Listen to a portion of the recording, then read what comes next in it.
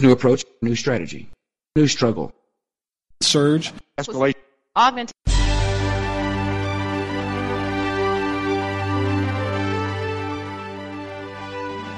Welcome to the English Mojo podcast series.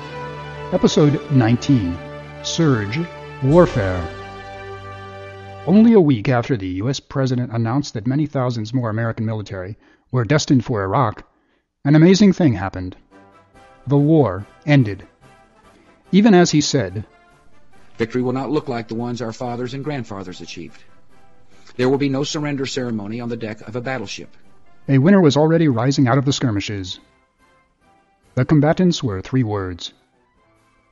Welcome to the world of Washington English, where the field of combat covers a bloodless maze of power in and around the nation's capital. As soldiers gathered their kits and prepared for their trip into the deserts of Mesopotamia, leaders of the world's strongest power were busy fighting inside the Beltway, fighting fiercely over three simple terms: surge, escalate, and augment. Even someone who doubts the importance of choosing words can see how these American politicos, congresspersons, presidential spokespersons, and the Secretary of State all struggled to gain ground with just the right word. I'm Joseph Kashmer. Thanks for taking this episode from EnglishMojo.com.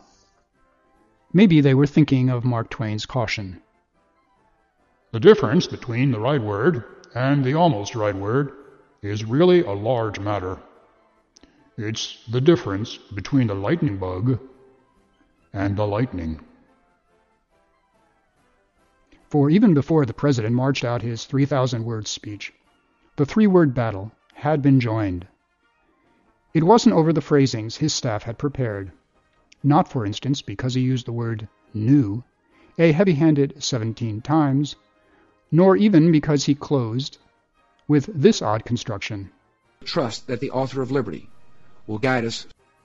In fact, he hadn't uttered surge, escalate, or augment in the address. But battles are often fought by proxy, on behalf of the powerful. It was back in November, after the elections and before the January address, that Pentagon officials had been quoted anonymously in the New York Times, talking about plans for 20,000 more troops. Then the term surge option appeared in the press, and it soon became the surge.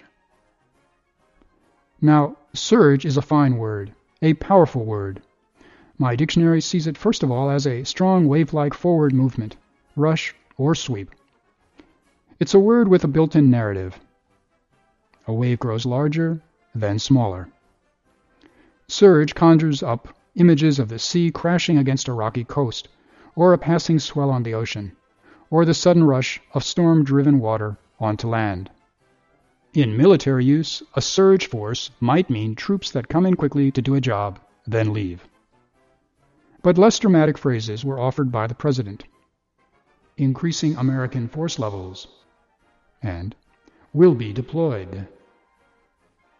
In government and media, people likewise used lackluster terms like increase in military forces and a substantial but temporary increase in American troop levels. These descriptions paled against the short and sexy surge, which sounds an awful lot like urge, and was soon on everybody's lips. The Secretary of Defense tried to dispel the mojo that surge was exerting when he said, The increase in military forces will be phased in. It will not unfold overnight.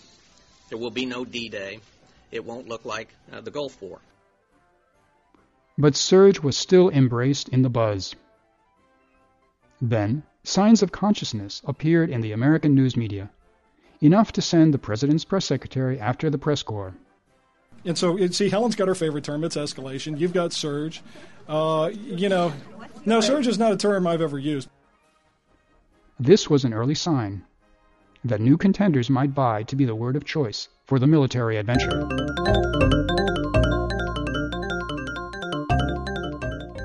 By the way, this episode comes to you from EnglishMojo.com, where you can find more episodes and articles.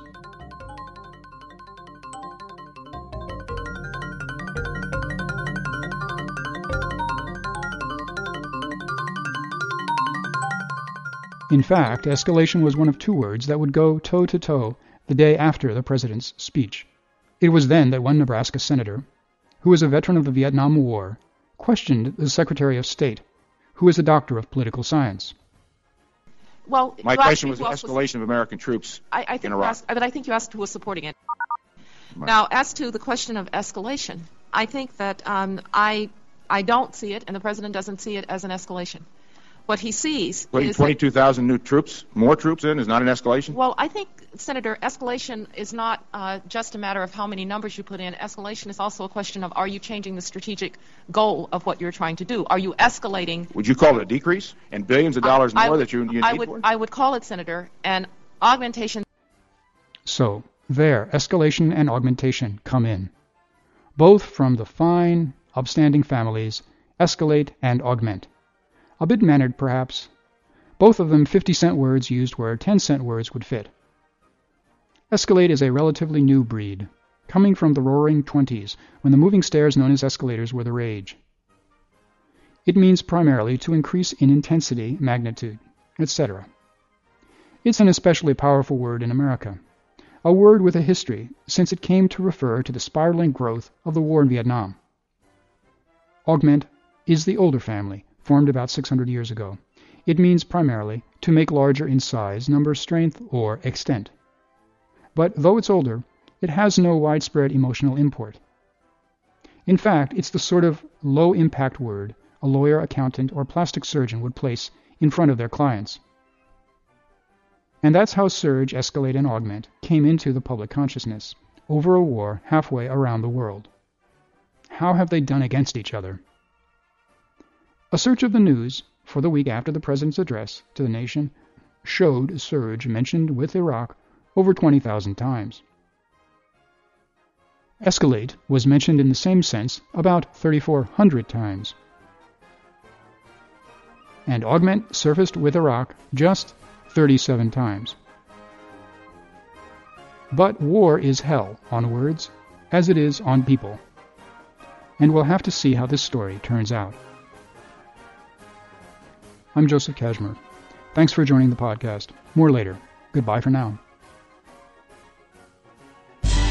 This has been a presentation of English Mojo. Please visit us at EnglishMojo.com for more about power in language. To give us your comments and questions, and to learn about our other productions and services.